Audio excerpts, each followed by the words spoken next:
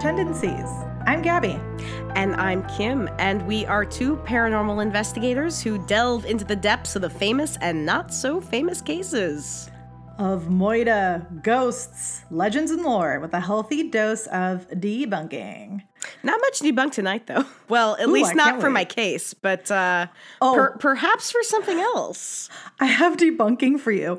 I have real life, live action debunking story for Kim Douthit and our listeners today. All right. And I have not heard this story yet either. Nope. I was waiting until we talked because I haven't talked to you in forever. And the way that we catch up is by recording our podcast. It's also true. So, fun fact, I pinched a nerve recently in my neck. This I did know, and I ow. I've just been in pain for like a week and a half. And so I'm currently in Los Angeles visiting my parents. Again. One of my best friends is getting married in like 4 days. And, you know, matron of honor duties call. Sure. So I am here. But I'm also dealing with some severe pain. And so I was like, Mom. And my mom just had surgery too. So I'm helping out with my mom. Oy. Yeah, it's a lot. So anyway, I reach out to my mom and I'm like, hey, I need a chiropractor. I'm like in a lot of pain. And she gives me like 6 different names. Of and course so I'm she just like, does. Whatever. Whoever picks up the phone first and can make me an appointment first, I will go to. And this dude from a alternative wellness center, I was like, okay, sure. Like why not? naturopaths and stuff. I truly had no idea. Literally, it just says chiropractor outside. Right. And I was like, cool, it's a chiropractor. This dude, straight up, no shoes, walking around in socks. Not getting any service. Scrubs. He is the one giving the service. So I guess, you know, there's that. Also, no mask in a doctor's office freaks me out still. Well, I mean, it's a natural place. Whatever. So there you go. Not to be that person, but I'm going to be. Fair. So I get in there. He like pokes around on my back. I'm like, okay, this is normal. Like he's trying to find out where it is. Tells me to lay down. Grabs my feet. Starts turning my ankles side to side and goes 1, 2, 3, 4. I'm sorry? A, B, C, D, E. And I'm like, what the fuck is happening? Does he have to remind himself? I'm like, are my feet Ouija boards? Yeah. What is... And is there anyone there? Beep. 26. Grief. What? What happened to you when you were 26? Why were you grieving when you were 26? And I was like, let me think back. I'm sorry, what? I thought this was a chiropractor, Is he not a psychic chiropractor? I was so genuinely confused. Wow. But I also was probably the worst possible person for him to do this to. Sure. Knowing how we function and literally scully everything. So and he recently talked about this kind of thing of the like, like everything, Nightmare Alley, like spiritualism and all that jazz, right? So he keeps giving me words that are really negative, and I'm just like, he's like trying to make assumptions about my life, and I genuinely am like, there's nothing I am associating with anything that he is saying. You're not getting any hits, bud. No, it's literally the only thing I could think of was that one scene from Nightmare Alley where she's just like guessing words and someone's like, yes, I know something relates to that. And it's like, aha, yes, I am psychic. And it's like, the whole time I was just like, nope. Not it. No. Not it. Like I could tell I was like irritating him. And by the end of it, I was just like, what did we just do? Yeah.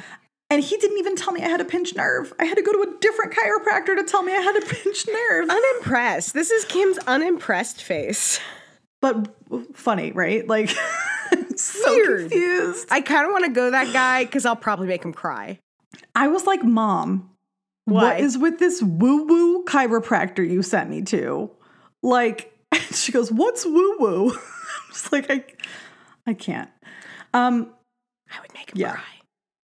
It would be like literally like punking someone to send you to this chiropractor. Who let this bitch in? You thought I was bad. Yeah, right? You ain't met Scully yet. And plus, you probably haven't seen a chiropractor and I don't even know how long. I've never seen a chiropractor for other reasons. Perfect. Also, my stepdad decided to tell me he doesn't believe in chiropractors. That's one of the reasons I have not seen one. I was like, it's not Santa. Like, it's a little different. But anywho, To each their own. To each their own. The lady that I found this time really helped me a lot, so I do believe in her. Sure, I do not believe in the woo-woo psychic guy. I think that's it. It's not that I don't believe that a chiropractor can be helpful. I've just known, because I've had friends who've had very positive experiences with them, but I've known too many who have done like shit like the woo-woo guy, and it's so unregulated. I'm just like, you know what I'm going to do? Go to a doctor. Yeah, like I genuinely was baffled. Like I did not know how to respond. And that's when you start saying, wait, I'm getting Dunkin' Donuts, hot chocolate, my left foot. Do these words have any meaning to you whatsoever? Because that's what I'm receiving right now. I'm getting a sour scent of milk. Is that the fact that you are not wearing shoes? I'm getting a sense of, I think it's what we call BS. I think what I'm smelling is pure bullshit. Bullshit that you have stepped in and been carrying around this room this whole time. Yeah, basically. So this intro to our episode is Adventures When I Visit Home, because the second one has to do with my parents pranking me. Wait, what? Yep. So here's the spiel. So I'm laying down next to my mom. She just had surgery. Sure. I had no idea that they had a teeny tiny remote control for the lights in the bedroom. I already see where this is going, and also I kind of love it. Okay, so just to give a little bit of background, I have mentioned this on this podcast many times. I'm like 90% sure that my grandfather haunts this house that I am staying in, that my parents live in. He lived here with us for like 4 years while I was younger, and like the room that I now sleep in was his room. It still has some of his stuff in it, like furniture and like art. Like he's still, I think, around. I feel him.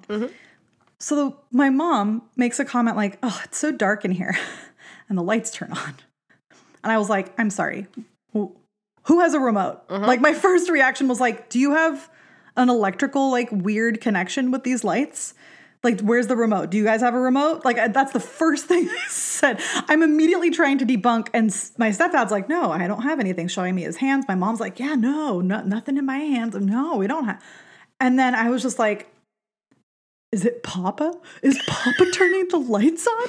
And then I was like, Papa, if that's you, can you turn the lights off? Papa, can you hear me? Papa, can you hear me? Papa. Yeah. A good like 15 seconds later, the lights turn off. And I was like, ooh. And then my stepdad leaves. He's gone for like 30 minutes. And my mom makes another comment. She's like, God, it's getting so dark. And then the lights just turn on. And I'm like, are you joking right now? And then she goes, it must be Papa, huh? And then turns the lights off and holds up the remote. And I was like, you asshole. Bitch. But also, well played. So I got trolled by my parents because they think that ghosts don't exist. Except my mom has seen my Papa in the backyard, and I'm like, what? Respect. I just knew you would appreciate these stories of potential paranormality. Paranormality, yes. While visiting my parents. Potential paranormality. I think I'm going to start calling it parent normality. That parent normality is my new favorite. We got a new hashtag, Gabby. Uh-oh, yes we do. We need like a siren to... Speaking of paranormality, I heard you got a new haunted doll. I did. And it's... Okay, what's funny is she's just been sitting in her box because I've been so mother effing busy. What else is new? I love it. Well, and then I'm actually on the tail end of a kind of wicked cold. And that's true. Yeah, so if I sound extra nasal, it's not just Kim being extra, it's because I'm on the tail end of a really wicked cold, which has kind of had me, like, it's not COVID, I've definitely not COVID, but it's just been really annoying and it's drained my energy, and colds still exist. Colds, I know, it's so funny, though, every conversation I have with somebody when I tell them I have a cold, it's like, I've come down with a cold, it's not COVID, I've had all the tests, it's not COVID, and that's where we're at. You know, we just have to accept what it is. Like, I have this urge to walk around with a t-shirt that's just like, I don't have COVID, it's a cold, or I don't have COVID, it's my allergies, because that's where we're at. But, no, I got this new haunted doll, and she's still in her box, and I was going to do a whole I don't know, not necessarily unboxing, but I was going to at least post some pictures. But she's still in her freaking box. I think her name is Lulu. And I don't know a whole lot about her, but she's old. She's from, I don't know, like the 20s or something. Nice. And I got her from somebody through one of my theaters. And so like, Millie, right? You look at Millie, and I mean, Millie's old, but you don't look at her and immediately think this is a haunted doll. No, she just looks like a porcelain doll. Yeah, you know, she's not as old as, she's from, I think the 50s or something. So she's old, but she's not like, I don't know, Victorian. 100 years old. She's not 100 years old. Sure. You look at this doll, you're like, oh, you're haunted.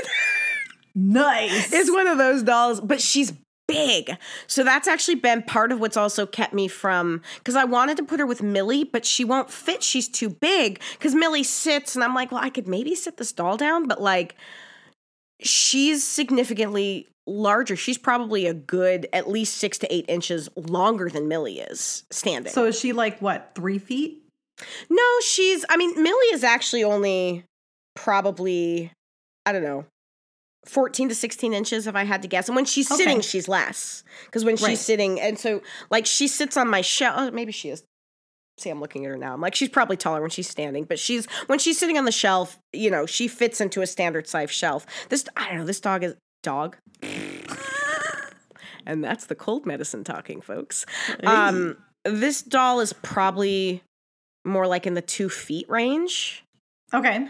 So, still pretty big. Still, it's big, right? It's not, and so I'm trying to figure out, like, do I try to fit her on the same shelf as Millie, or I'm getting some custom-made pieces of furniture installed sometime this summer in my apartment.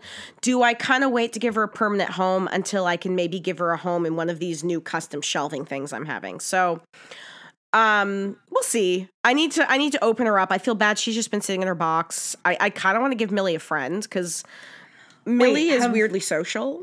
Have there been any, like, has anyone told you about anything that Lulu has done, or how do people know she's haunted? Does she just look spooky? She looks spooky. She's old. I've been trying to get more specific stories. I mean, I don't know. Like with Millie, I was a little skeptical before I got her, but after having her in my place for a very short time, like weird things were happening where I was like, damn it. Okay. Stuff where, again, you know, Kim likes to scully. I couldn't scully half the stuff that was happening. Like my living room heat spontaneously turning on.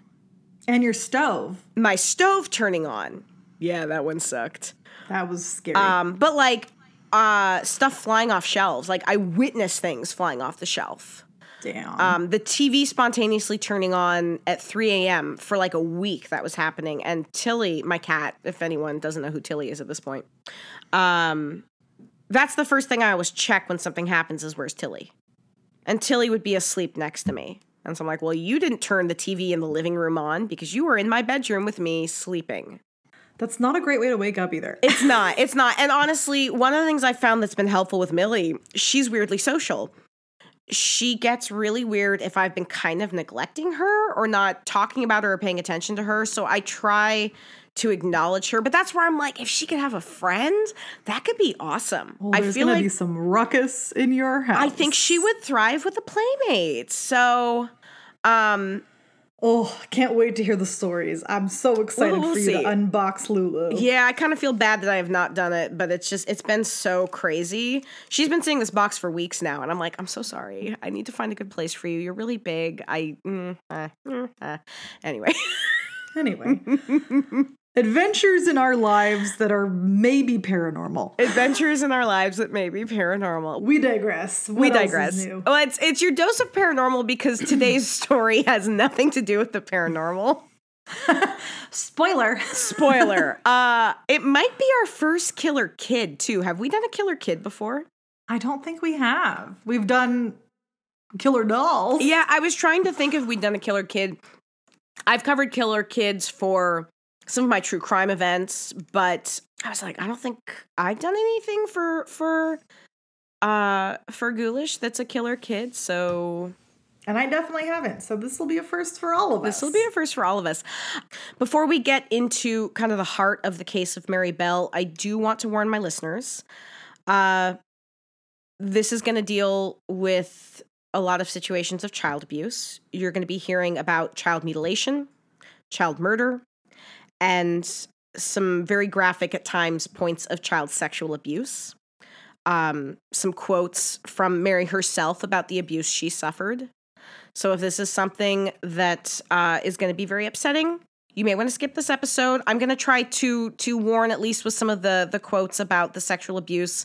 So if you want to just skip ahead a little, but just be forewarned, there will be some heavy things we're going to be talking about today.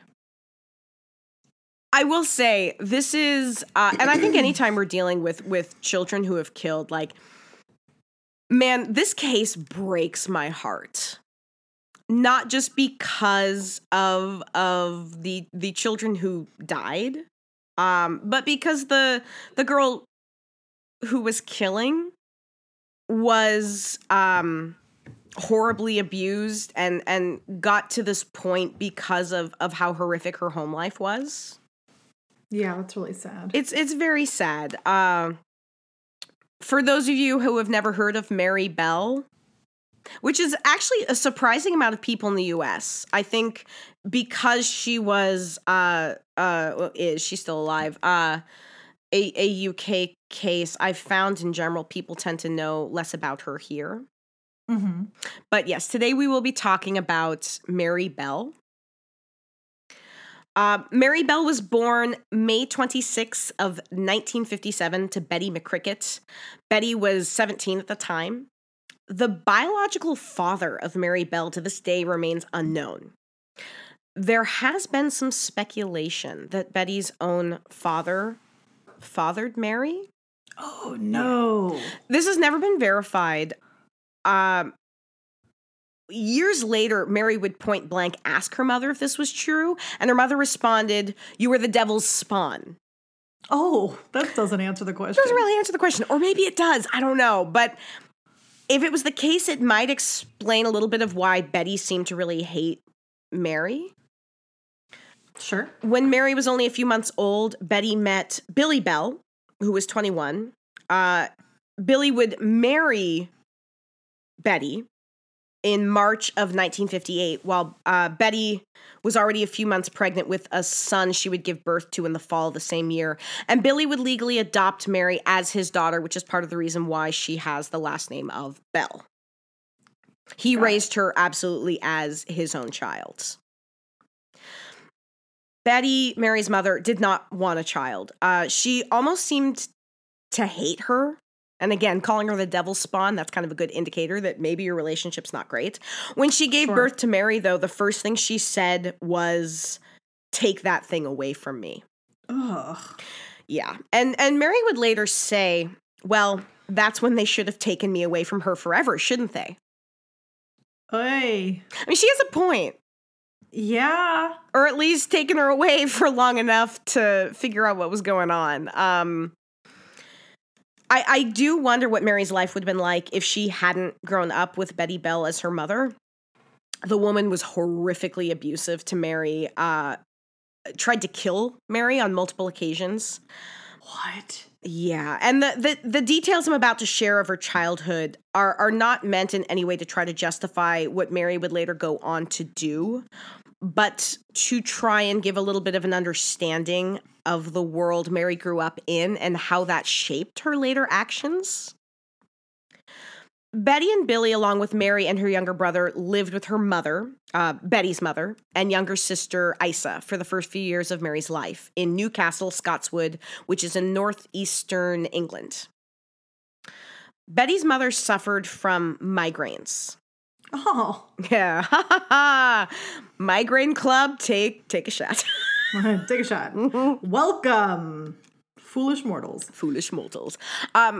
Betty's mother took medication for these migraines, but she was very, very careful because there was children in the house to keep the medication hidden. And she put them in the used needle compartment of their record player, of their Yeah, which if you've ever seen, like the little needles and the old, like the older record players, they have this little compartment where you could put the used needles.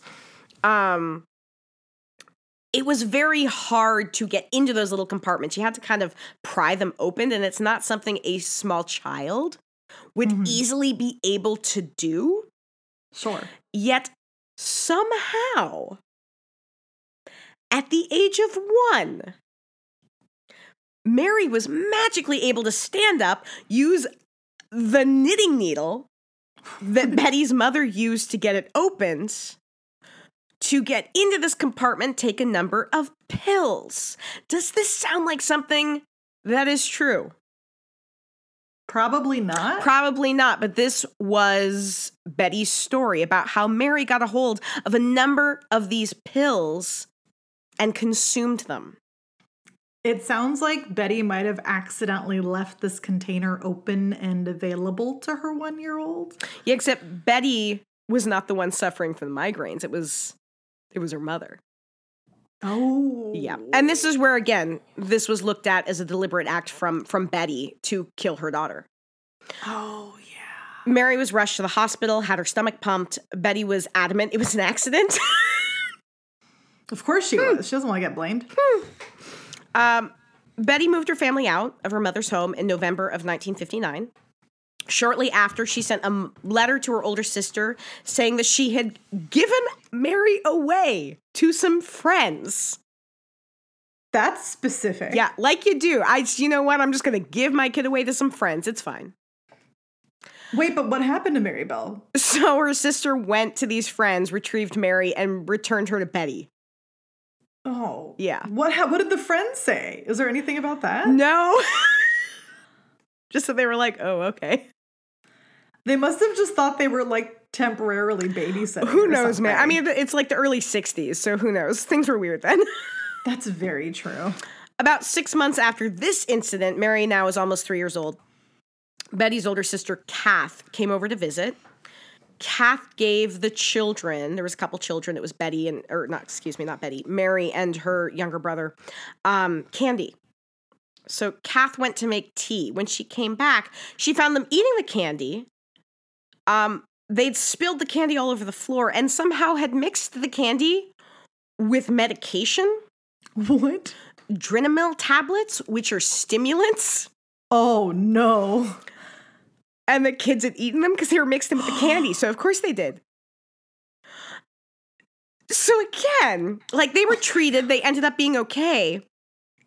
But how the hell did these small children just end up with this kind of medication? Makes you wonder. Makes you wonder. So, Kath begs Betty, let me take Mary. Let her stay with me for a little bit. Like, you're overwhelmed. You've got 2 young children at home. This is really hard. Billy is gone a lot. Betty refused. And I think that's maybe what I find so aggravating is that Betty already, she's trying to poison her child. She's trying to give her child away. And yet when the family is like, hey, let us take your kid for a while. She's like, no. That doesn't make any sense. It doesn't make any sense, and it's just maddening to me. So shortly after, Betty and Mary are visiting Betty's mother, and Mary almost falls out the window. What? Betty was supposed to be holding and watching her, and yet she almost falls out the window. That sounds like she was almost thrown out the window. I'm not going to lie. You think? Shortly after that, Betty's younger sister, Isa, followed Betty when she brought Mary into an adoption agency. What? Wait a minute. Hold on. So she's being brought into an adoption agency and the family can't have the kid? Yeah. And I mean, again, Betty had problems of her own, struggled with a lot of issues of her own. Clearly. And I mean, at this point, Betty is what, like 20? Not the most mature. And this is, again, it's not excusing anything. It's just, especially when you're looking at this with the lens that maybe it was her father who fathered her child. that is also going, it's this lasting, it's this cycle of abuse, right? Right. Parents perpetuating this abuse, and so the children become abusive, et cetera, et cetera. And it's sad. It's very, very, very, very sad. It's definitely sad. So Betty sees a young woman crying in this adoption agency. And she's crying because she wanted to adopt a child, but she was not able to. So Betty gave her Mary and said, I brought this one to be adopted. You have her. And then left. Well, I mean, sure. At least she didn't like put her in a dumpster or something. She gave her to a person who wanted a kid. Sure. So Isa, though, she followed the woman home and like is like, no, this is my niece. I'm gonna take her, and returns Mary, though, to her mother. Bless Isa, but come on. Come on. So now Mary's almost 4. She would again be given pills. Her mother's iron tablets, ends up in the hospital. She can talk now. So what's she telling everybody? Me ma'am gave me the Smarties. Oh, the Smarties is a type of children. Well, no, but Smarties is a type of candy. Oh. So her mom is giving her, and like we have Smarties here in the States, but there's a British version. In fact, I had an advent calendar from the UK that had a bunch of Smarties in it, and they do look remarkably like tablets, like pills. At this point, not wanting to deal with her family's concerns for Mary's safety, Betty cut off contact with her family for the next year. Yikes. And this is when the abuse escalated. So Billy was a petty criminal. He was often gone. Betty was working as a sex worker. When Billy was not around, Betty would sell Mary to clients. Oh, no. Are you serious? So to give a little bit of a warning, the next quotes that I'm going to be reading are taken directly from interviews Mary gave to Gita Sarini, who wrote 2 books about Mary. I got a lot of actual really good research from these books. The one specifically I'm citing now is from Cries Unheard, Why Children Kill, The Story of Mary Bell. But this will be dealing directly with some of the sexual abuse Mary suffered. So you may, if this is a little bit too sensitive, you may want to skip the next 30 seconds or so of this episode. She remembers not being in school yet. So she's about the age of 4 or so. And she said, my mother would hold me, one hand pulling my head back by my hair, the other holding my arms back of me, my neck back and they'd put their penis in my mouth, and when they ejaculated, I'd vomit. Oh my God. Yeah. Sometimes her mother would blindfold her. She was afraid to tell her father, Billy, because her mother would threaten her. Her mother would beat her, whip her. And this abuse would go on until she was at least 8 years old. Oh, that's terrible. She would talk about becoming a little bit more defiant when she became 8, acted out more. The family moved to White House Road. Betty now was often in Glasgow working. When Billy was around, he was referred to as the children's uncle so that Betty could get benefits from the city for being a single mother. Of course. In spring of 1967, a new girl moved in next door named Norma Bell. Despite sharing a last name, they were not related. Norma's one of 11 children. Oh my God. Yeah, I know. I get exhausted every time I hear that. I'm like, oh God. Too many. My uterus just went, hashtags Kim's uterus went, That's going to be an interesting one to spell. Yeah, how do you spell it? I get A-A-A? I don't know. Or you could just be like, Kim's uterus went ack. And there just be, I would like an animation of that. Yeah. So Norma was 13. Mary is 10 at this point.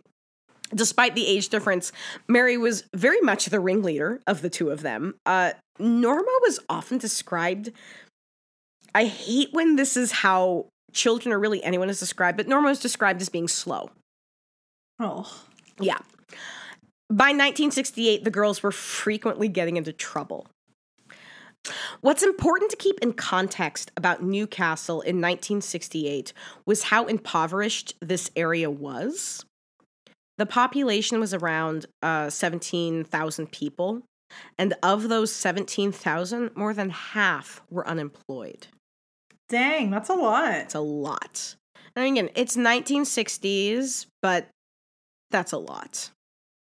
It was not uncommon for children to be out playing in the streets together for long periods of time, virtually unsupervised, even very young children. Mary was becoming more aggressive and even violent with other children. She would start fights. There was an account of her putting a cigarette out on another child. Oh, jeez. Yeah. Which, I mean, it's again, like, and I work with kids, so in 2022 time, I think if I had a child doing that to another child, it's horrific, but this raises all the alarms of what is happening in this child's home. Like, 10-year-olds don't get there by themselves. No. You don't just see that happening and have that not be either a learned activity or something that's happening as a direct result of some kind of abuse happening in the home. For sure. You know what it kind of sounds like and reminds me of a little bit? Is Jim Jones as a kid. Yeah. You know, I hadn't thought of that, but it's, and I mean, similar time period too. Mm-hmm. After she was arrested, there was a lot of reports that started to come out about her behavior that, honestly, I couldn't verify a lot of it. Fair. And I do want to tell you a couple of them that happened, but it does make me wonder, did some of these happen or were some of these like people kind of jumping on the bandwagon? Because we do see that happening too. Right. May 11th of 1968, Mary's cousin John was pushed down a nearby embankment. He'd been beaten. He had obvious injuries on his body.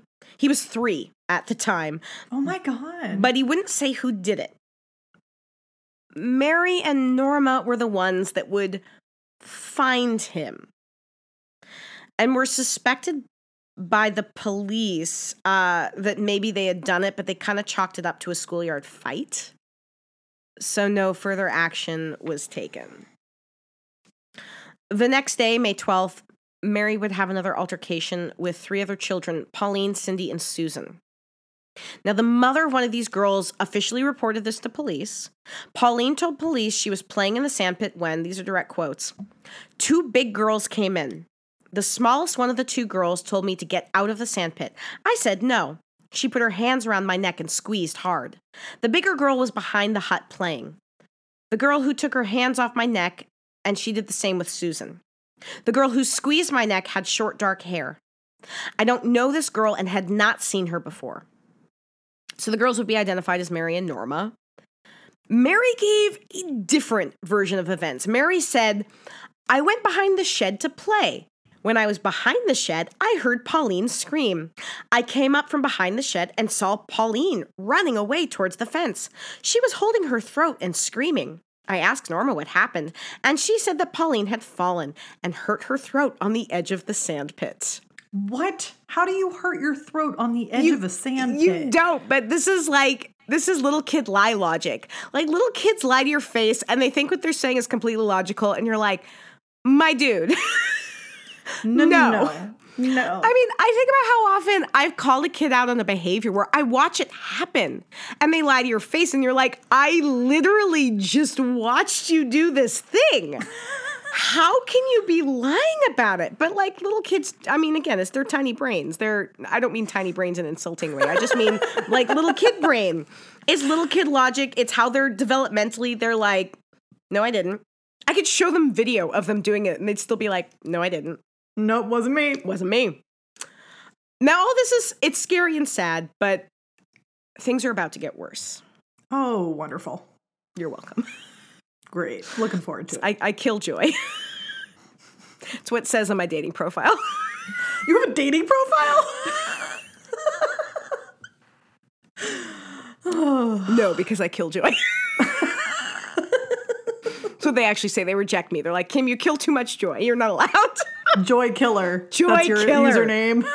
It's what it says on my business cards. I crush children's spirits and I kill joy. Douthit. The Joy Killer. On May 25th of 1968, one day before Mary's 11th birthday, so she is still technically 10 years old at this point, 4-year-old Martin Brown was found dead. Martin's mother, June, recalls Martin was blonde, chubby, had big blue shining eyes. He was a right little villain. Oh. Yeah. And like you look at pictures of him, we'll put some of the picture. Well, there's really only one picture of Martin that I see circulated, but he's just this little like cherub. June worked during the week. Martin would stay with her sister Rita and Rita's children. May 25th was a Saturday. Martin went out to play with other children. Martin's father, George, would see Martin just before 3 p.m. when he came back home to get some money for candy at the shop. He would then be seen by his Aunt Rita. He came in to ask for bread and butter. She told him that butter was for tea and he could have some margarine. He got angry at her. She later, just like this little like 4-year-old. You imagine throwing this tantrum because he wants butter and not margarine. She later recalled him saying, "I'm not coming to your house bloody no more. I won't come again." Oh. Shortly after, his body would be found in an abandoned house. At around 3:30 p.m., 2 boys were searching this house for wood. They would find the body of Martin Brown. He was lying on his back, arms outstretched, saliva and blood coming out of his mouth. Oh, buddy. Yeah. There were no signs of a struggle. No obvious marks or injuries. At the same time, Mary knocked on the front door of his Aunt Rita's house. And she said, "One of your Barons has had an accident." "No, I think it's your June's. But there's blood all over. I'll show you where it is." If that's not an indicator of someone who murdered someone, I don't know what is. My heart breaks because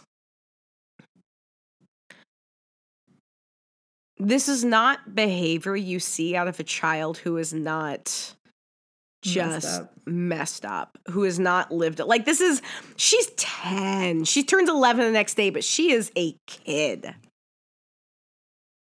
This is as much a cry for help as it is a tragedy that this poor little boy,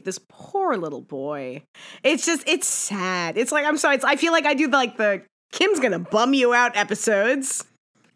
You're welcome, folks. I mean, we have to have a balance. It's okay. We're back for another episode of Kim is gonna fuck you up. Kill your joy. I'm gonna kill your joy. I swear, it's not intentional. It really isn't. So a crowd had gathered in front of the building. Police were called in. It was speculated he must have wandered into the building on his own. There was a bottle of pills found nearby his body. For a bit, they thought maybe he had ingested these pills, and it was an accidental poisoning. He was found on the upper level of the house. However, Martin's mother, she got very adamant about this. She argued he would not have gone up there himself because he was afraid of heights. Oh. So then it actually became suggested, in fact, the papers ran with this, he had died of fright. The area that Martin's body was found in was nicknamed Rat Alley. Yikes. Yeah, well, the real blame for Martin's death was put on the fact that there were all of these abandoned homes and buildings around. It actually prompted a protest, encouraging the city to work faster so they could prevent this from happening again. Guess who was at every single one of these protests? Mary Bell. Mary Bell. Front and center. Of course she was. If there was a police event, a PR event, Mary was there. Her and Norma, God, this part, whoa, it's like icky. Her and Norma started visiting Martin Brown's mother, and they'd ask her, "Do you miss Martin? Do you cry for him?" And then they'd smile. What? Smile. And then they would ask to see him. Wait a minute. Where would he be? Well, that's kind of the point. It's like, we'd like to see Martin. I'm like, well, Martin's dead. We'd still like to see him. Okay, but that's really creepy. Oh, it's insanely creepy. Like I believe the June, the mother, ultimately was like, okay, you need to stop coming around here. Yeah. Like, this is not okay. Also, like, what blows my mind is that, like, she came to his mom and said, let me take you to him. Like, is his there aunt, no... His aunt. Oh, so sorry. I'm getting these details wrong. I know. It's okay. I'm tired. It's fine. She goes to his aunt and says, I know where he is. Like, why does no one think? Because his body was found so quickly. So it was under this guise of like, oh, one of the children's been found. I'm going to take you there. But there was already a crowd there. So, yes, it's easy to look at it now and be like, oh, that's messed up. That's a girl leading somebody to the scene of her crime. But his body was found so quickly. And I mean, again, like, who thinks? Like, it's even this, do you miss Martin? Do you cry for him? It's so messed up, but like, kids do messed up stuff all the time, especially around death, because kids don't know how to deal with it. Would you automatically assume, she's now 11 years old because she committed the murders the day before she turned 11, but would you assume an 11-year-old child coming to your house and being kind of a little bitch, but being like creepy and weird about it, your mind isn't automatically going to go to, oh, you killed my son. Your mind is going to go to like, you're being a weirdo. You're being a weirdo. You're a messed up kid who obviously has issues, and I don't want to deal with this. So I can't fault people for not immediately being like, oh, it was obviously a child that killed him. The medical examiner he was really puzzled by the cause of death. There was a lack of marks on the body. He thought it was maybe due to pressure on the neck, which could block the main arteries on each side of the windpipe, which would cut off the supply of blood to the brain. But again, without marks, how did that happen? At the time, no one thought it was possible it was a child. No one. Because again, even in 2022, we don't go there first. No. No one ever wants to think it's a kid that could do something that terrible. And it's... Because I mean, this is getting into some like psychology stuff, which I am not a psychologist. I am somebody who reads too many books. Developmentally, a child at this age, their concept of death is still very, very different from an adult's. Of course. So police decided the cause of death was open, but at the time they did not think there was any foul play involved. On Sunday, the day following Martin's death, Mary celebrated her 11th birthday by trying to throttle Mary Bell's younger sister. Woof. Yeah. And fortunately, Norma's father saw Mary, strangling the girl and said, I chopped Mary's hands away and gave her a clip on the shoulder. The following day, Monday, May 27th, the teachers at the day nursery school arrived to find that the school had been ransacked. Oh. School supplies were strewn about recklessly. Cleaning materials splattered on the floor.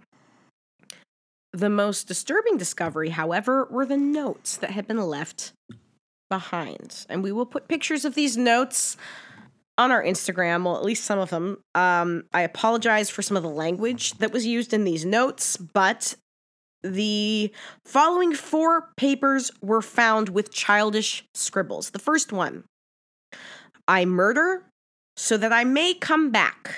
What? The second one, with some very poor spelling, fuck of, I believe they meant off. We murder, watch out, Fanny and faggot. Oh, no. Next one, We did murder Martin Brown. Fuck off, you bastard. What kind of evidence do you need other than that? Well, but again, kids. They could tell it was a kid that did this. I know, but still, it's just But wild. you can't look at it through a 2022 lens. You have to look at it through the lens of the time period in the 60s. Nobody thinks a kid's doing. They think it's a horrible, horrible prank. It's a horrible prank, but not that this child actually murdered Martin Brown. They probably just think that she wanted attention. Yeah. Oh, absolutely. Which she did. That's the thing is you look back at all these things she's doing. She is desperately, she doesn't know that's what she's doing. She is desperately looking for somebody to stop her. She's talking to the mother. She's strangling her friend's sister. She's leaving these notes. This is a kid who's trying to get caught. It sounds like she doesn't even necessarily want to get caught. She just wants to be paid attention to. Well, both, I think. Well, yeah. It made me think of Millie. She just wants attention. The fourth note, and again, there was some interesting spellings in some of these notes. You are micey. Why? The letter Y. Because we murdered Martain. Go Brown. You beat. Look out. There are murders about. By Fanny and alt faggot. You screws. Except screws was spelled like screw. I can't even do it. We'll have to just post a picture of the note because like trying to explain how it was so obviously like child wrote this note and can't spell things. Anyway. Wow. On Monday in school, Mary wrote about and drew a picture of a boy in the exact same position Martin was found in. And she wrote, on Saturday, I was in the house, and me ma'am sent me to ask Norma if she would come up the top with me. We went up, and we came down at Margaret's Road, and there were crowds of people beside an old house. I asked what was the matter. There had been a boy who just laid down and died. And she drew this little picture. And it was a picture of Martin Brown's body. Oh my God. And she wrote by the body the word tablet. Like she gave him a tablet? Like the pills that were found nearby, which ended up, again, having nothing to do with his death. But it meant that she'd seen them. But no one took note at the time. Oh my God. This is not a kid being subtle. No. It's a kid being a kid kids are stupid. I love kids. They're stupid. I mean, we talked about it in the last episode of all the dummies. Stupid. Because they're kids. Yeah. They think they're so clever. They're not because they're kids. Developmentally, they're not. I'm not being insulting when I say this. Their brains Anyway. So the school installs an alarm since, like, I guess it wasn't the first time somebody broke in. Oh, jeez. And on Friday of the same week, they catch Mary and Norma breaking in again. Aye. It became obvious that they were the ones who'd broken in before. Mary denies this, of course. Of course.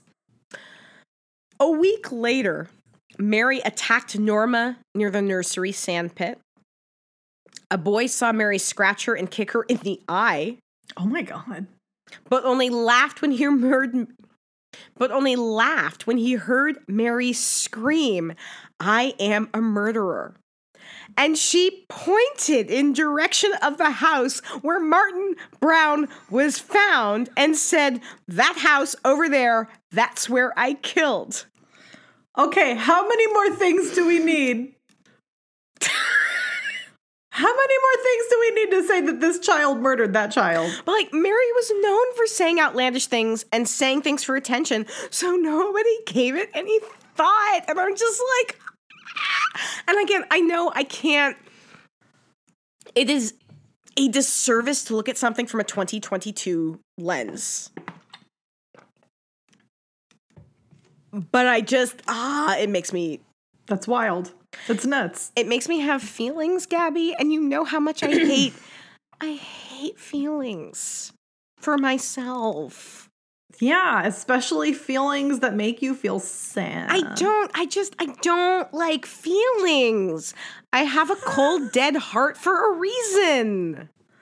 Most of the time. Cold and dead. Dead.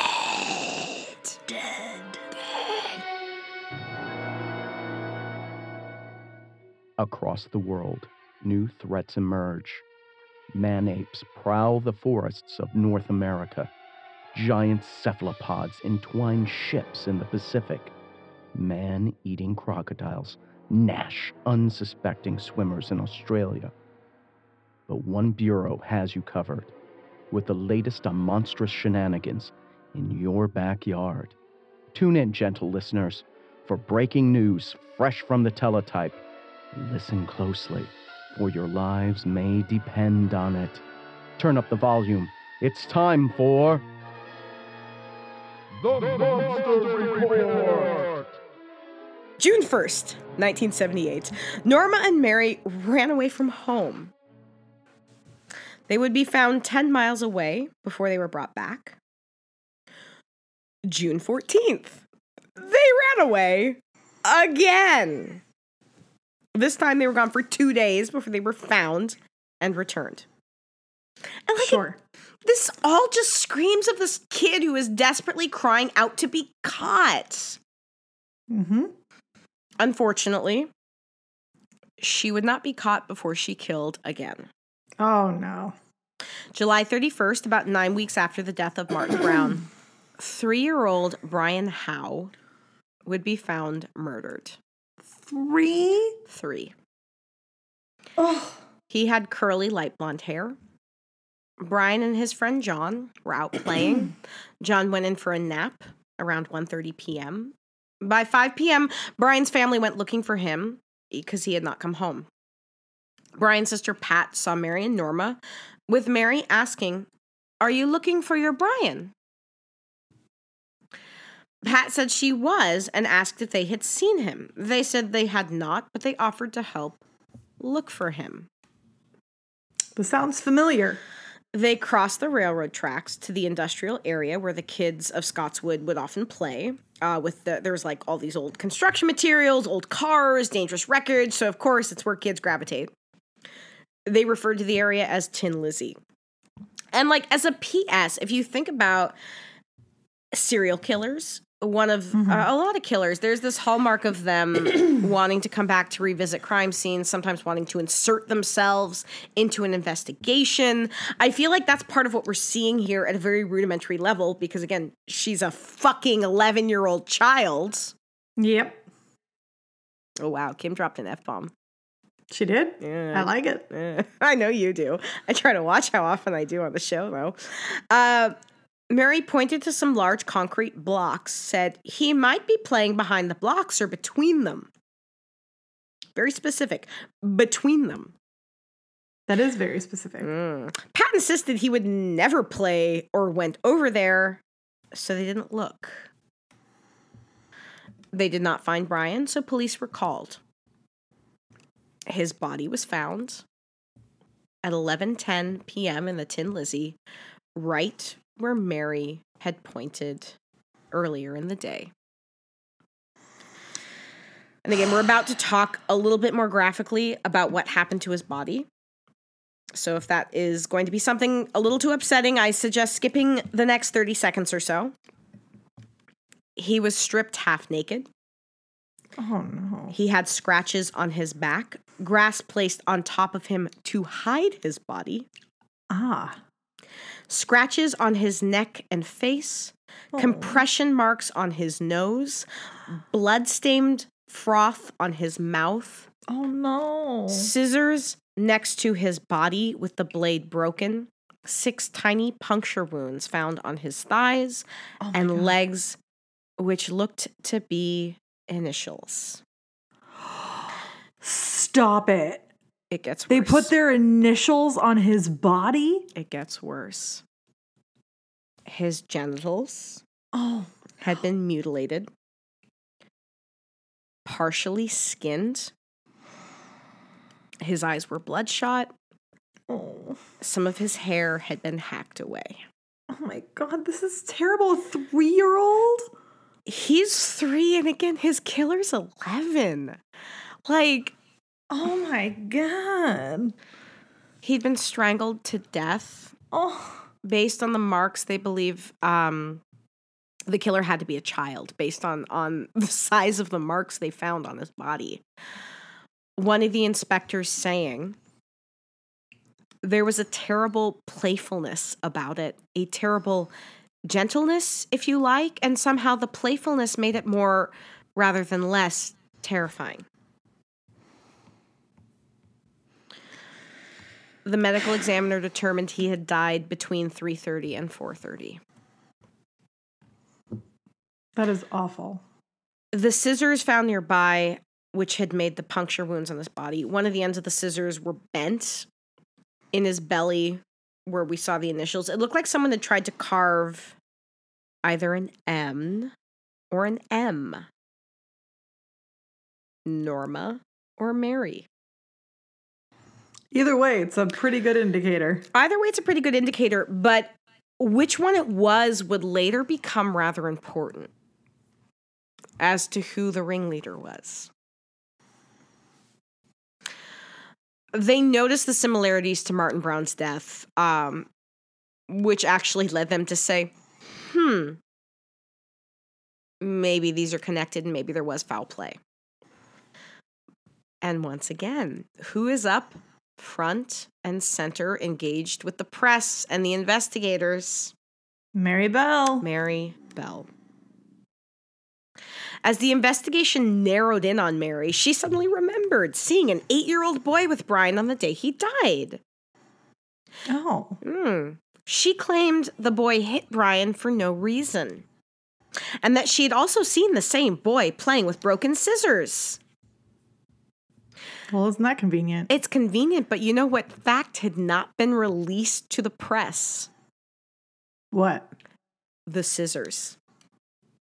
So the only way she would know that is if she did it. Mm-hmm.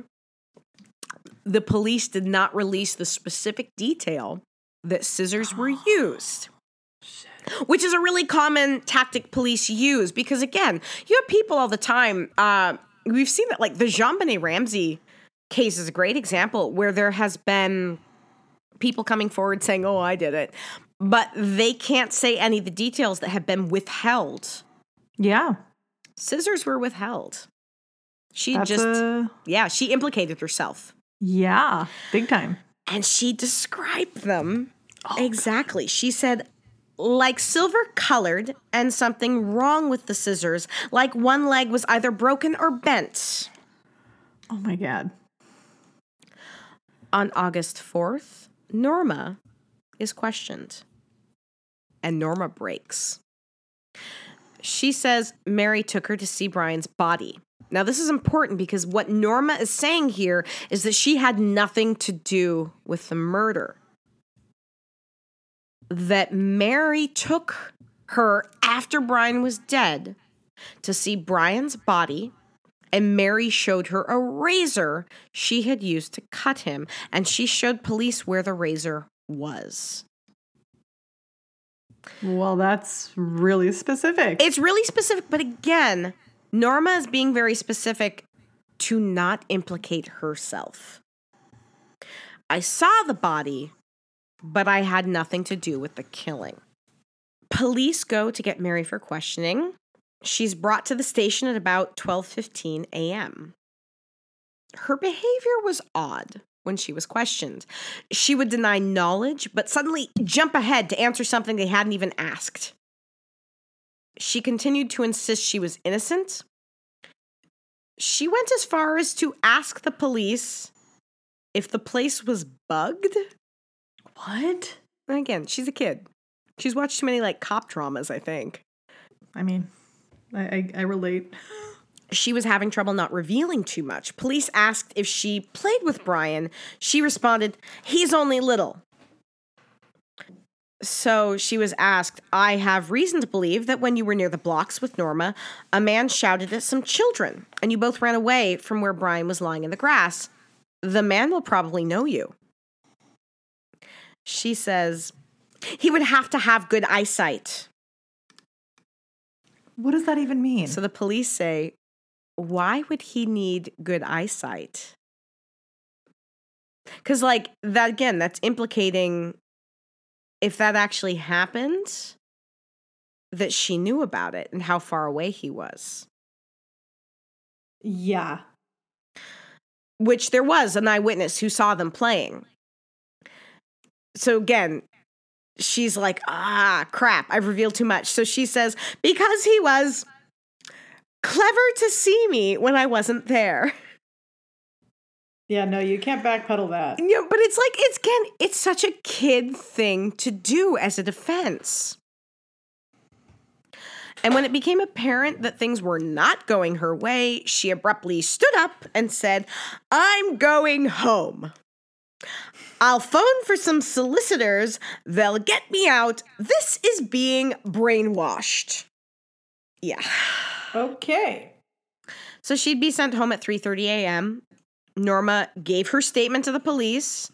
She said Mary killed Brian, and this is a direct quote from Norma's statement. She put her 2 hands on his neck. She said there were 2 lumps you had to squeeze right up. She said she meant to harm him. She got him down on the grass, and she seemed to go all funny. You could tell there was something the matter with her. She kept on struggling with him and trying to get her hands away. She let go of him, and I could hear him gasping. She squeezed his neck again, and I said, May, leave the baby alone. But she wouldn't. She said to me, my hands are getting thick. Take over.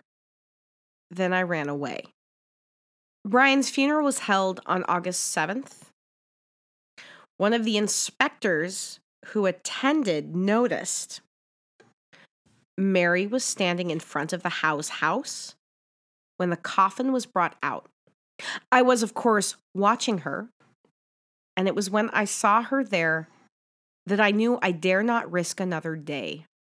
She stood there laughing. Laughing and rubbing her hands. I thought, my God, I've got to bring her in. She'll do another one. Oh my God, that's so terrifying. Yeah. Ugh. Ooh, that's so gross and icky. I don't like it. She was brought in at 4:30 p.m. The day where Mary would give a statement of her own. In her version of events, it was Norma that spearheaded the killing. Of course it was.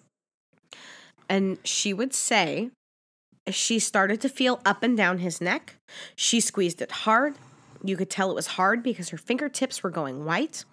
Brian was struggling, and I was pulling her shoulders, but she went mad. I was pulling her chin up, but she screamed at me. By this time, she had banged Brian's head on some wood or corner of wood, and Brian was lying senseless. His face was all white and bluey, and his eyes were open.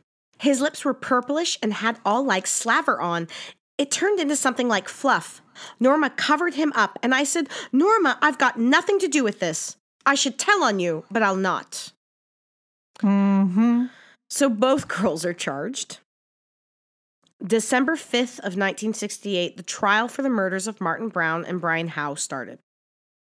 Mary would later recall her mother sitting behind her, pinching her, and demanding she stop fidgeting anytime she got wiggly. In contrast to this, Norma had her family there supporting her. This created a very sympathetic image of Norma, where Mary had very much an image of a fidgety child who didn't care. I mean, if she's laughing at a funeral, it's pretty... Sure. I get so torn on this because there's the crimes she did, but there's also the fact she's 11. She's 11 years old, and an 11-year-old child does not get here without something being seriously wrong with them. Right. Like, this isn't even a 17-year-old. This is an 10 when she did her first crime. And it's hard because I don't want it to come across. I feel like I'm not trying to be overly sympathetic towards Mary. A child does not get here on their own. Sure. So I think I work a lot with this age group, and I think that's a little bit of my struggle is that, like, I know so many kids this age where I'm like, you're stupid fucking kids. You don't get here without something being severely wrong. So after a day of Norma testifying, Mary having an outburst, she spoke with one of the policewomen who was like responsible for her because she's in custody. And apparently Mary said, "Do you think I'll ever go home again? I wish I was going to sleep in my own bed. Do you think I'll get 30 years? I think he is a horrible judge if he gives me 30 years. If I was a judge and I had an 11-year-old who'd done this, I'd give her 18 months. Murder isn't that bad." What? Again, this shows how messed up this kid is. Yep. So the woman realized something important in what Mary had said. And the policewoman would later say, "I realized she'd said, 'done this,' but I didn't report it. I felt I shouldn't." Because what Mary said, I had an 11-year-old. If I was a judge and I had an 11-year-old who'd done this. Not if I had an 11-year-old accused of this. If I had an 11-year-old that done this.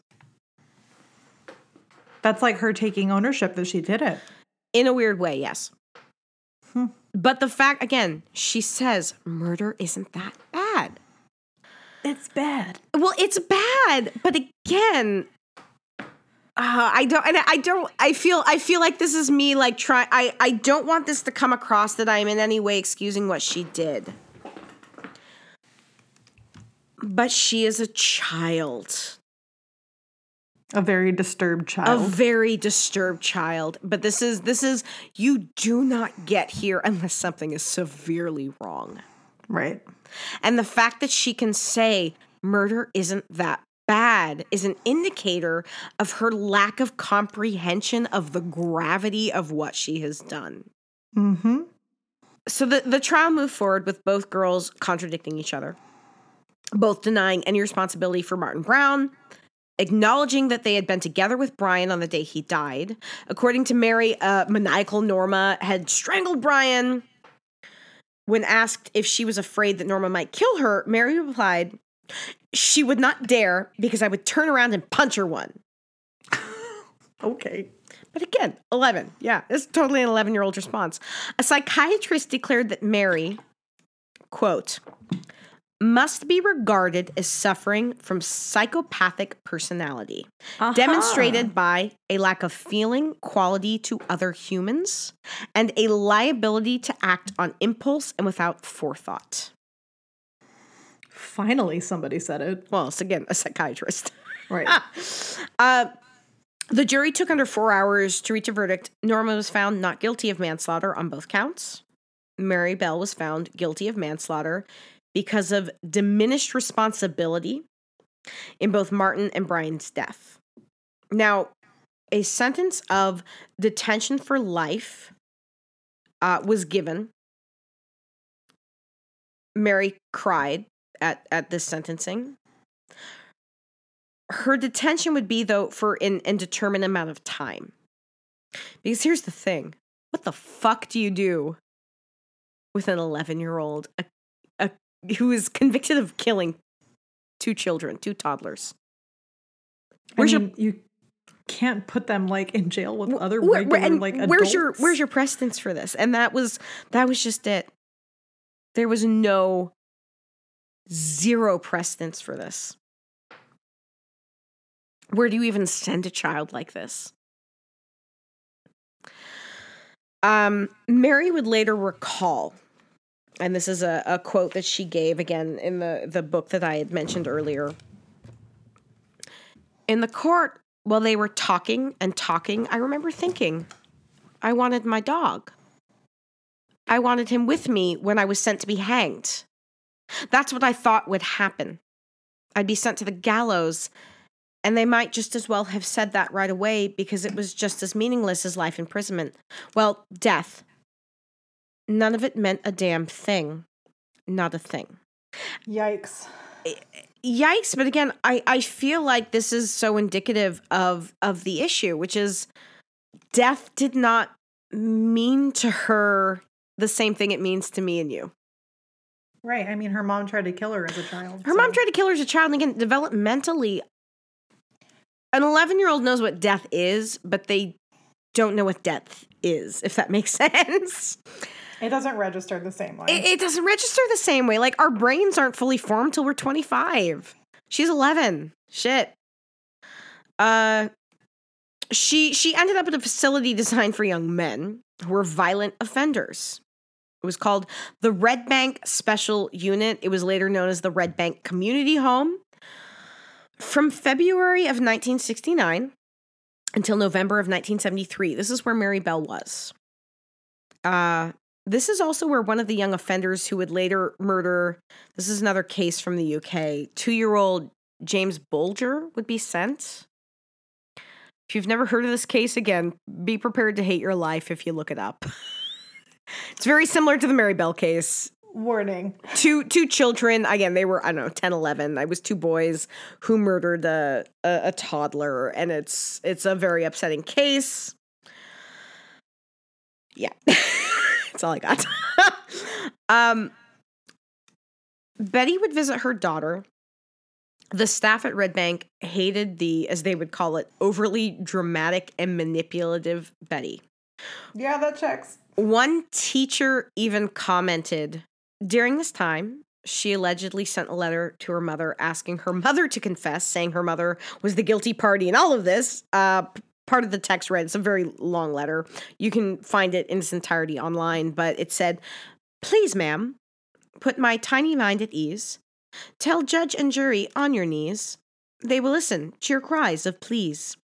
The guilty one is you, not me. I am sorry it has to be this way. We'll both cry, and you will go away. Tell them you are guilty, please. So then, ma'am, I'll be free. Your daughter, May." Well, she did rhyme. Well, here's the OMG, this is effed. It would be later discovered Betty herself wrote this letter. What? Are you serious? Yep. And if, I didn't already kind of hate this woman, this just is the cherry on the I really hate you sundae. She was constantly trying to profit from her daughter's crimes and her incarceration. She would have Mary write poems, and then she would sell the poems. She was selling information on Mary's incarceration to tabloids. This need for attention came from her mom. Well, no, I think it came as a direct result of who her mom was. Yeah, that too. And how her mom treated her. I don't think it's something that she genetically inherited. I think it is a direct correlation to the abuse she suffered at the hands of her mother. Yeah, that's fair. Her father, Billy, and her dad, Billy, he was a con guy. He was not a great guy. But he loved Mary, and he wanted to do some kind of right by her, even though she wasn't even biologically his. So he visited her whenever he could, but he was arrested for robbery in 1969 and sent to prison. Ay. And her mother at this point, gave up her other children with Billy to be raised by relatives. So at least they were sort of spared the full Betty Bell experience. And when Betty did come to visit Mary, she would be stressed. She would act out more. In 1970, arrangements were made for Mary to visit Billy in prison. Betty did not want her to go and made her choose between the two of them, Oh, no. Mary chose Billy. Yeah. The staff wrote to Betty to not visit again. Sadly, this did not last for very long. Sure. In 1972, Betty, worn down by drug use, she gave this interview where she spoke about her daughter. We're going to play a quick clip of the audio from that interview. Now, Betty, are you saying that your daughter is innocent? No, I'm not saying she's innocent. But something must have made her do these things. Yes, something possibly must have made her do these things. And what was it about her life and her family you think that could have driven her to these things? Maybe it's the arguments between my husband and myself might have had some inflict on her. I don't know. Have you been very despairing sometimes? And Very despairing, very under a lot of strain, stress, and grief for my daughter. At age 16, Mary moved to a prison. And this move actually left her quite traumatized. In 1977, at the age of 20, she was transferred to a less secure facility, and she briefly escaped. Oh, good. It only took them a few days before she was returned to custody. Mary Bell was actually released May 14th, 1980, at the age of 23. She started a brand new life with a protection of her new identity in place to allow her to build a life. This is big in the UK. If you were a juvenile offender, they let you out and then they give you a new identity because they feel like, UK actually believes that, hey, we're trying to like rehabilitate people and not just we're trying to punish you like we do here in the US. Initially, she struggled to reintegrate. At one point, she even returned to the prison because she didn't want to continue living in the outside. Oh. 4 years after, she gave birth to a daughter. How old was she at that point? She would have been about 27 or so. Okay. She has since become a grandmother as well. She petitioned and was granted lifetime protection and anonymity for herself, her daughter, and now her granddaughter. But in 1998, her name entered the news again. She collaborated with Gita Sarani, who wrote a book, I mentioned this at the beginning of the episode, about her life and crimes. Now, this was highly criticized by the families of her victims, who objected to her being able to profit from her crimes. That is very fair. No, absolutely. The author justified it by saying she felt like she owed Mary a part of the profits because it was Mary's story. And again, I see both sides of it. Right. I can absolutely understand the families of the victims being like, you should not be able to. And there are fairly strict laws in the U.S. about being able to profit from a crime. The U.K. is a little different. As a result, though, of this kind of like fresh media attention, she was tracked down by reporters and forced to tell her then 14-year-old daughter about what she had done. Oh, great. June Richardson, Martin Brown's mother, said the following statement. "A child is a blessing. She took my blessing and left me with grief for the rest of my life. I hope when she looks at this child, she remembers the two she murdered. I will never see a grandchild from my son.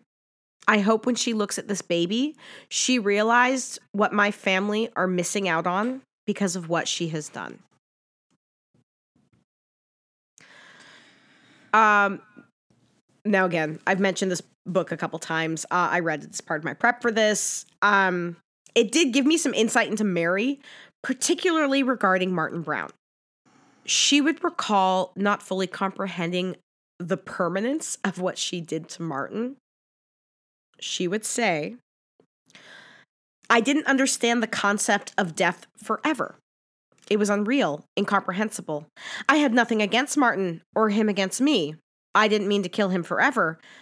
I just thought I'd get taken away. I strangled him, but I thought of, play dead. I just thought, I'm not really hurting you. You go to sleep, and you'll come around. Come round in time for tea. The day of the murder. That's so sad. It's so sad. And this was like, it's not, I don't want it to come off like I'm being sympathetic to her, but she was a kid in a really messed up situation. Yeah. And did horrible things as a result.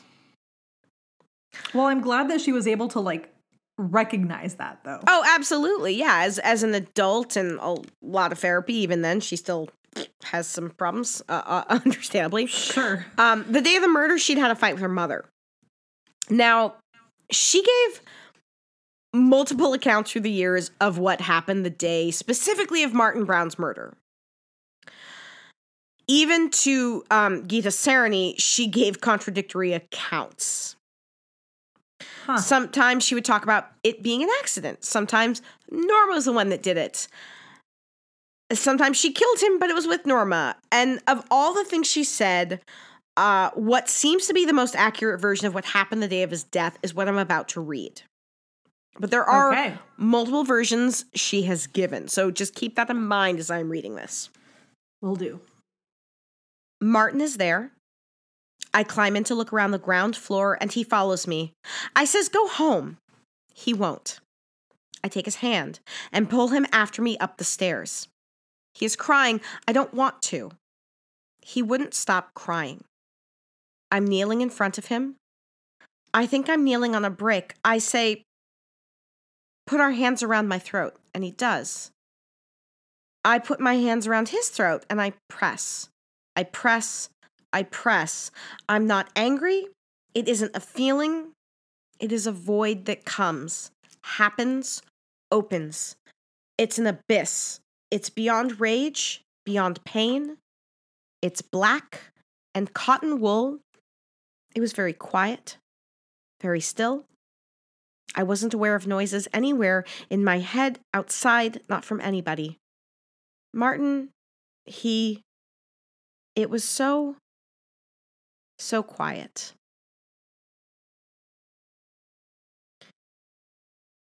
She's less forthcoming talking about Brian Howe. What she would say, I touched his face, and then Norma began laughing hysterically. And there were weeds and tall flowers. I covered him over with the bulrushes. She admits to coming back later with the razor blade and scissors, quote, to cut his penis, end quote. Oh. Mary will be 65 in a little, actually, at the time this episode will be released, she'll be 65 by the end of May, trying to live her life with her husband, daughter, and granddaughter. Her case raises a lot of questions on how we treat juvenile offenders. Mm-hmm. There are those who very strongly believe Mary should still be locked up and punished.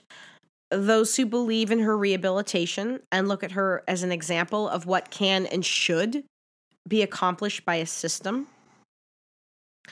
But that is the story of Mary Bell. That is such a sad story. Yeah. I almost wonder how it would have gone down had it been here. Oh, she'd still be in prison, I'm sure.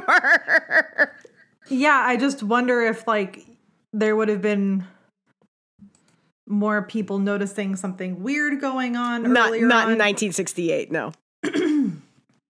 It's just interesting because the 60s and the 70s had so many, not just the 60s, it's mostly the 70s and the 80s that had all the serial killers, but 70s. But there were some in the early 80s, but it was mostly I guess this was before that time, but just an indicator of assuming the best versus the worst and letting that be like just let go for a while until more bad things happen. But wow, Mary Bell, good job. That was really good research. I apologize for once again being here to kill your joy. Well, I'm glad at least we could have a little fun intro in the beginning. It'll be a Killjoy sandwich, if you will. Killjoy. Well, and this was not the original topic I was supposed to be covering this week. Things took a turn. I promise my next topic will not be as much of a downer. And this brings us to...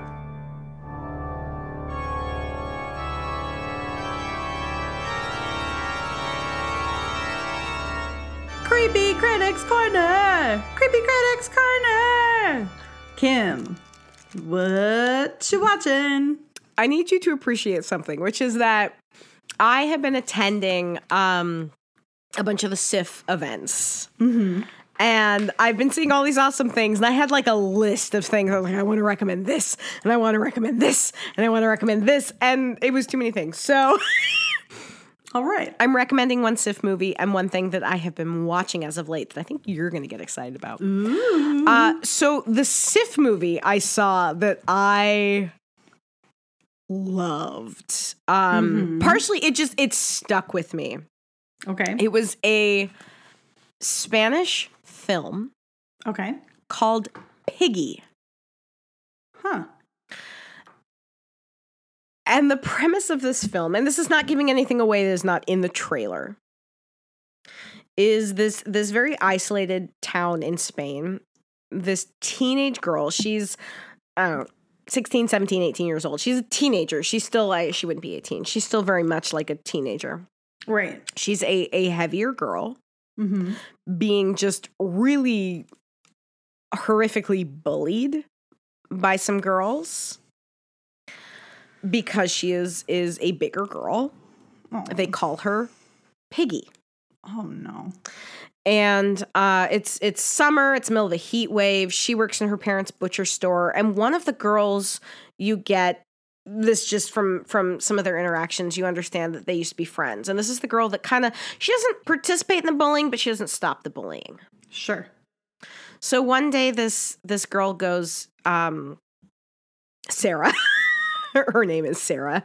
Mm-hmm. Sarah goes to the pool and she's wearing a bikini. And the mean girls are there. And there's a man there who had been swimming. And he like pops out of the pool. And the girls are like, oh, you have a boyfriend. Piggy has a boyfriend. And they're just kind of mocking her and they're mocking this guy. And the guy leaves. And they end up taking like a pool net and throwing it on her. So she's... It's not that she almost drowns, but she panics. Mm-hmm. And then they take her bag and they take her clothes and they take her towel. That's so mean. And they leave. So she has to walk home, and the pool is a good distance away. She has to walk home in her bikini. And she's being tormented by some like teenage boys who are like following her in the car and like grab her bikini top. And so she goes off on this kind of side path. And what does she see but this man who had been at the pool abducting her bullies? And she has this moment where they make eye contact, and her friend is, in the back of this car, like pounding and being like, help us, help us, help us. And he sees her. And he takes the towel that they'd stolen and puts it on the ground. For her? For her. So she kind of puts her hands up to wave, and he drives off. And she takes the towel and she goes home, and she doesn't tell anybody about what happened. Oh, shoot. And what kind of...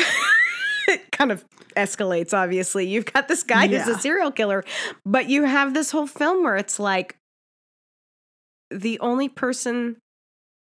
really showing this poor teenage girl kindness is a serial killer.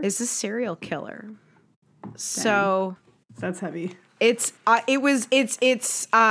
the featured debut for the director Carlotta Martinez Pereda, and pardon me if I butchered that name.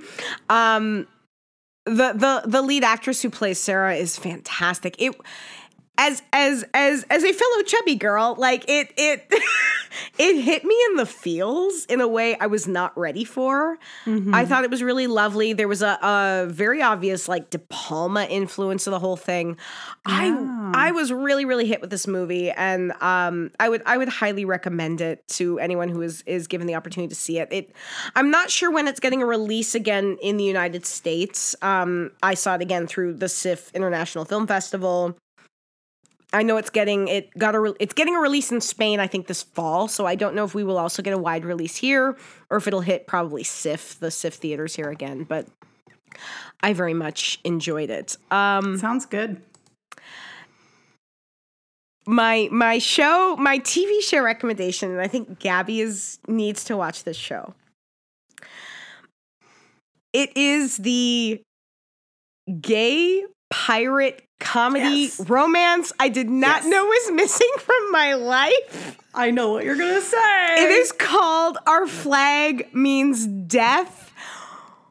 Oh my God. I am in love. So I've seen one episode. Okay. Oh, so you haven't. Blackbeard's not really on the scene yet, is he? No, but I've seen like who is in it. I've got like little sneak peeks of all the different actors that are in it, and it's such a lineup. Like, it's a well, because it's.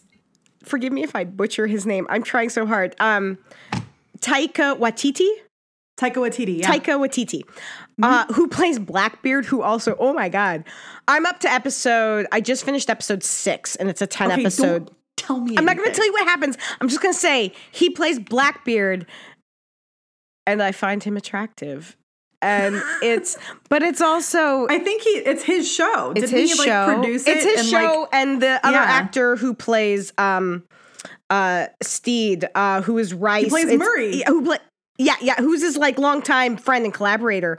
But it's this like it becomes this like my little queer heart is so as a pansexual queer human, my little queer heart is so happy because oftentimes shows like this, you get kind of teased with the queerness. You're like, oh, they're gonna kind of like.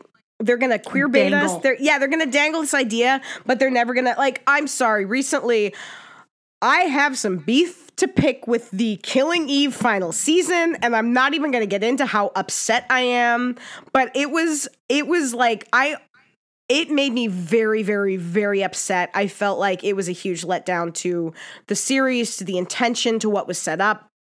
And I felt like it was very queerbaity. And all I'll say is this pays off. Like, it's just this, it's like, you just kind of, it's so sweet. And it's, as in terms of representation, I'm just like, y'all obviously have queer writers on staff who are doing right by you. Mm-hmm. Their chemistry is so good.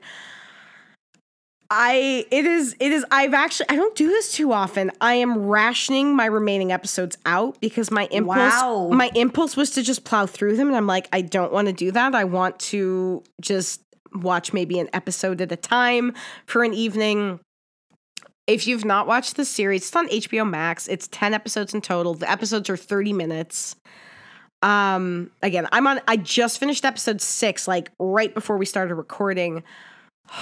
It makes my heart happy. If it does not get a second season, my heart will be crushed. Your cold dead heart will be crushed once and for all. HBO Max, you don't want to be the reason you kill my heart for good. It sometimes beats still. Kim Delphin, everyone. Yes, this is what friendship with me is like, y'all. This is why they're lining up at my door. So it's funny that you bring up that show because I was going to mention it. Because I was texting you like, I know. I have a show because you sent me a gift from it, and I was like, ooh, I'm like giving everyone. I'm giving everyone. I'm like, I love it. If you don't understand the reference, you need to find out. I sent so many texts earlier that was like, y'all need to be watching a show. It's very good, but I will tell you, I didn't give it enough attention because life has been chaotic lately and I've not been home. So I watched a little bit of it with Terrence before I left. Sure. And he put it on, but I had to like pack, so I couldn't really pay attention to what was happening on the TV. It ended up becoming like background noise after the first episode. So he went nuts and like started to watch it. And I was like, I guess I need to watch the rest of it now by myself or rewatch it with you. So I haven't touched it since then because I know he wants to watch it with me. So I know, and Leslie Jones, I think, is in it too. Yes. She plays. I love Leslie Jones. It's there's all these actors all these comedians popping in, and it's like I was digging the show. I was like, I'm here for this. This is fun. But Blackbeard full on entering the scene. Okay, I can't wait to watch and it's that. Episode 4 is when he full on does, like he's popping in before, but he full on comes on the scene hard in episode 4, and that was what cemented the like. Okay, so that's what made Kim really like this it. is going to be a Kim Hart show. This is going to be, I'm going to take this show very personally. I'm going to ship this show. I will probably read fan fiction about this show now. So, okay, I was going to talk a little bit about that. Glad that you did. We could schmooze on it. I will get back to you once I start watching it more, and we can come back to it. We'll put a little pin in that. Press save. I also very proudly introduced one of my like longtime friends who I was visiting in LA to What We Do in the Shadows, the TV show. And I just want to give that a quick shout out again because we haven't talked about it in a long time. And if you haven't watched it, highly recommend a particular episode. It's called Baron's Night Out. And it's in season 1. I think it might be episode 6. It is the funniest episode ever. Basically, it's about all the vampires wanting to take the Baron out for an evening to show them, like, the town. Baron wants them to conquer everything, but really they just end up drinking the blood of, like, really drunk and drugged out people the whole night, and then they're super messed up the whole time. And it's really funny. Like, at one point, the Baron, like, has to have a slice of pizza, and they're like, no, don't do it. Don't eat the pizza. And he does, and just projectile vomits and flies through the air from the projectile vomit until he smacks into the ground. It's like totally dumb humor, but very funny. I really like the episode. Is it season 1 with all the vampires? Oh God, I think that might be season 2. Is that season 2? I can't remember, but that was one of my favorite episodes just with because all like the guest vampires. The audacity of it is amazing. Yep. Anyway, it's a great show. If you haven't seen it, you should watch it. It's very fun. It's a really, really fun show. I just was proud that I got my friend hooked on it. Nice. So like I did my due diligence. You did your due diligence. And then I've also just been watching 90 Day Fiancé because there's a new season. Oh, Lord. But I also really haven't had a lot of time in the last couple of weeks. So I haven't been watching as much stuff. So there's that. Then I'll give a quick shout out to one other thing I saw at SIFF that I think everybody should watch. Do it. The documentary Navalny. And it's currently playing on CNN. It premiered on CNN officially, I think, Sunday night. So you can find on CNN. I believe it's going to be on HBO Max within the next month or so. But I saw it for the opening night gala. And for those of you unfamiliar with the 2020 assassination attempt of the Russian opposition leader Alexei Navalny, which I knew it in that I remember hearing about it. I remember seeing the news, but also you had, a global pandemic starting and it kind of got lost in the shuffle, I think, here. It's brilliant. It's Alexei Navalny, who is currently imprisoned in Russia. And this documentary was made in this kind of brief time period between when he was poisoned by Putin, was full on poisoned by Putin, and he sought refuge in Germany with his wife and family.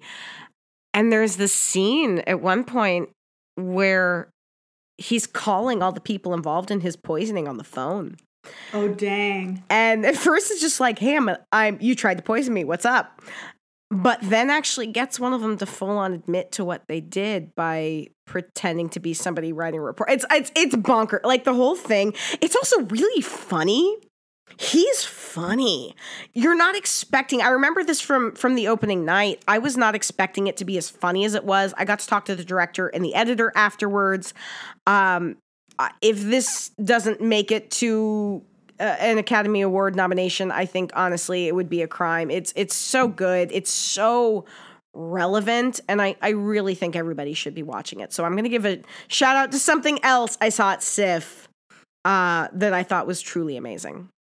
Perfect. You gave all the quality things in this episode. I gave all the trash TV. It's important to have a balance. Well, we do have a nice balance. We have a balance. We do. And having said that, thank you guys for listening. If you would like to check us out on social media, just look us up. Ghoulish Tendencies, wherever you find podcasts, Instagram.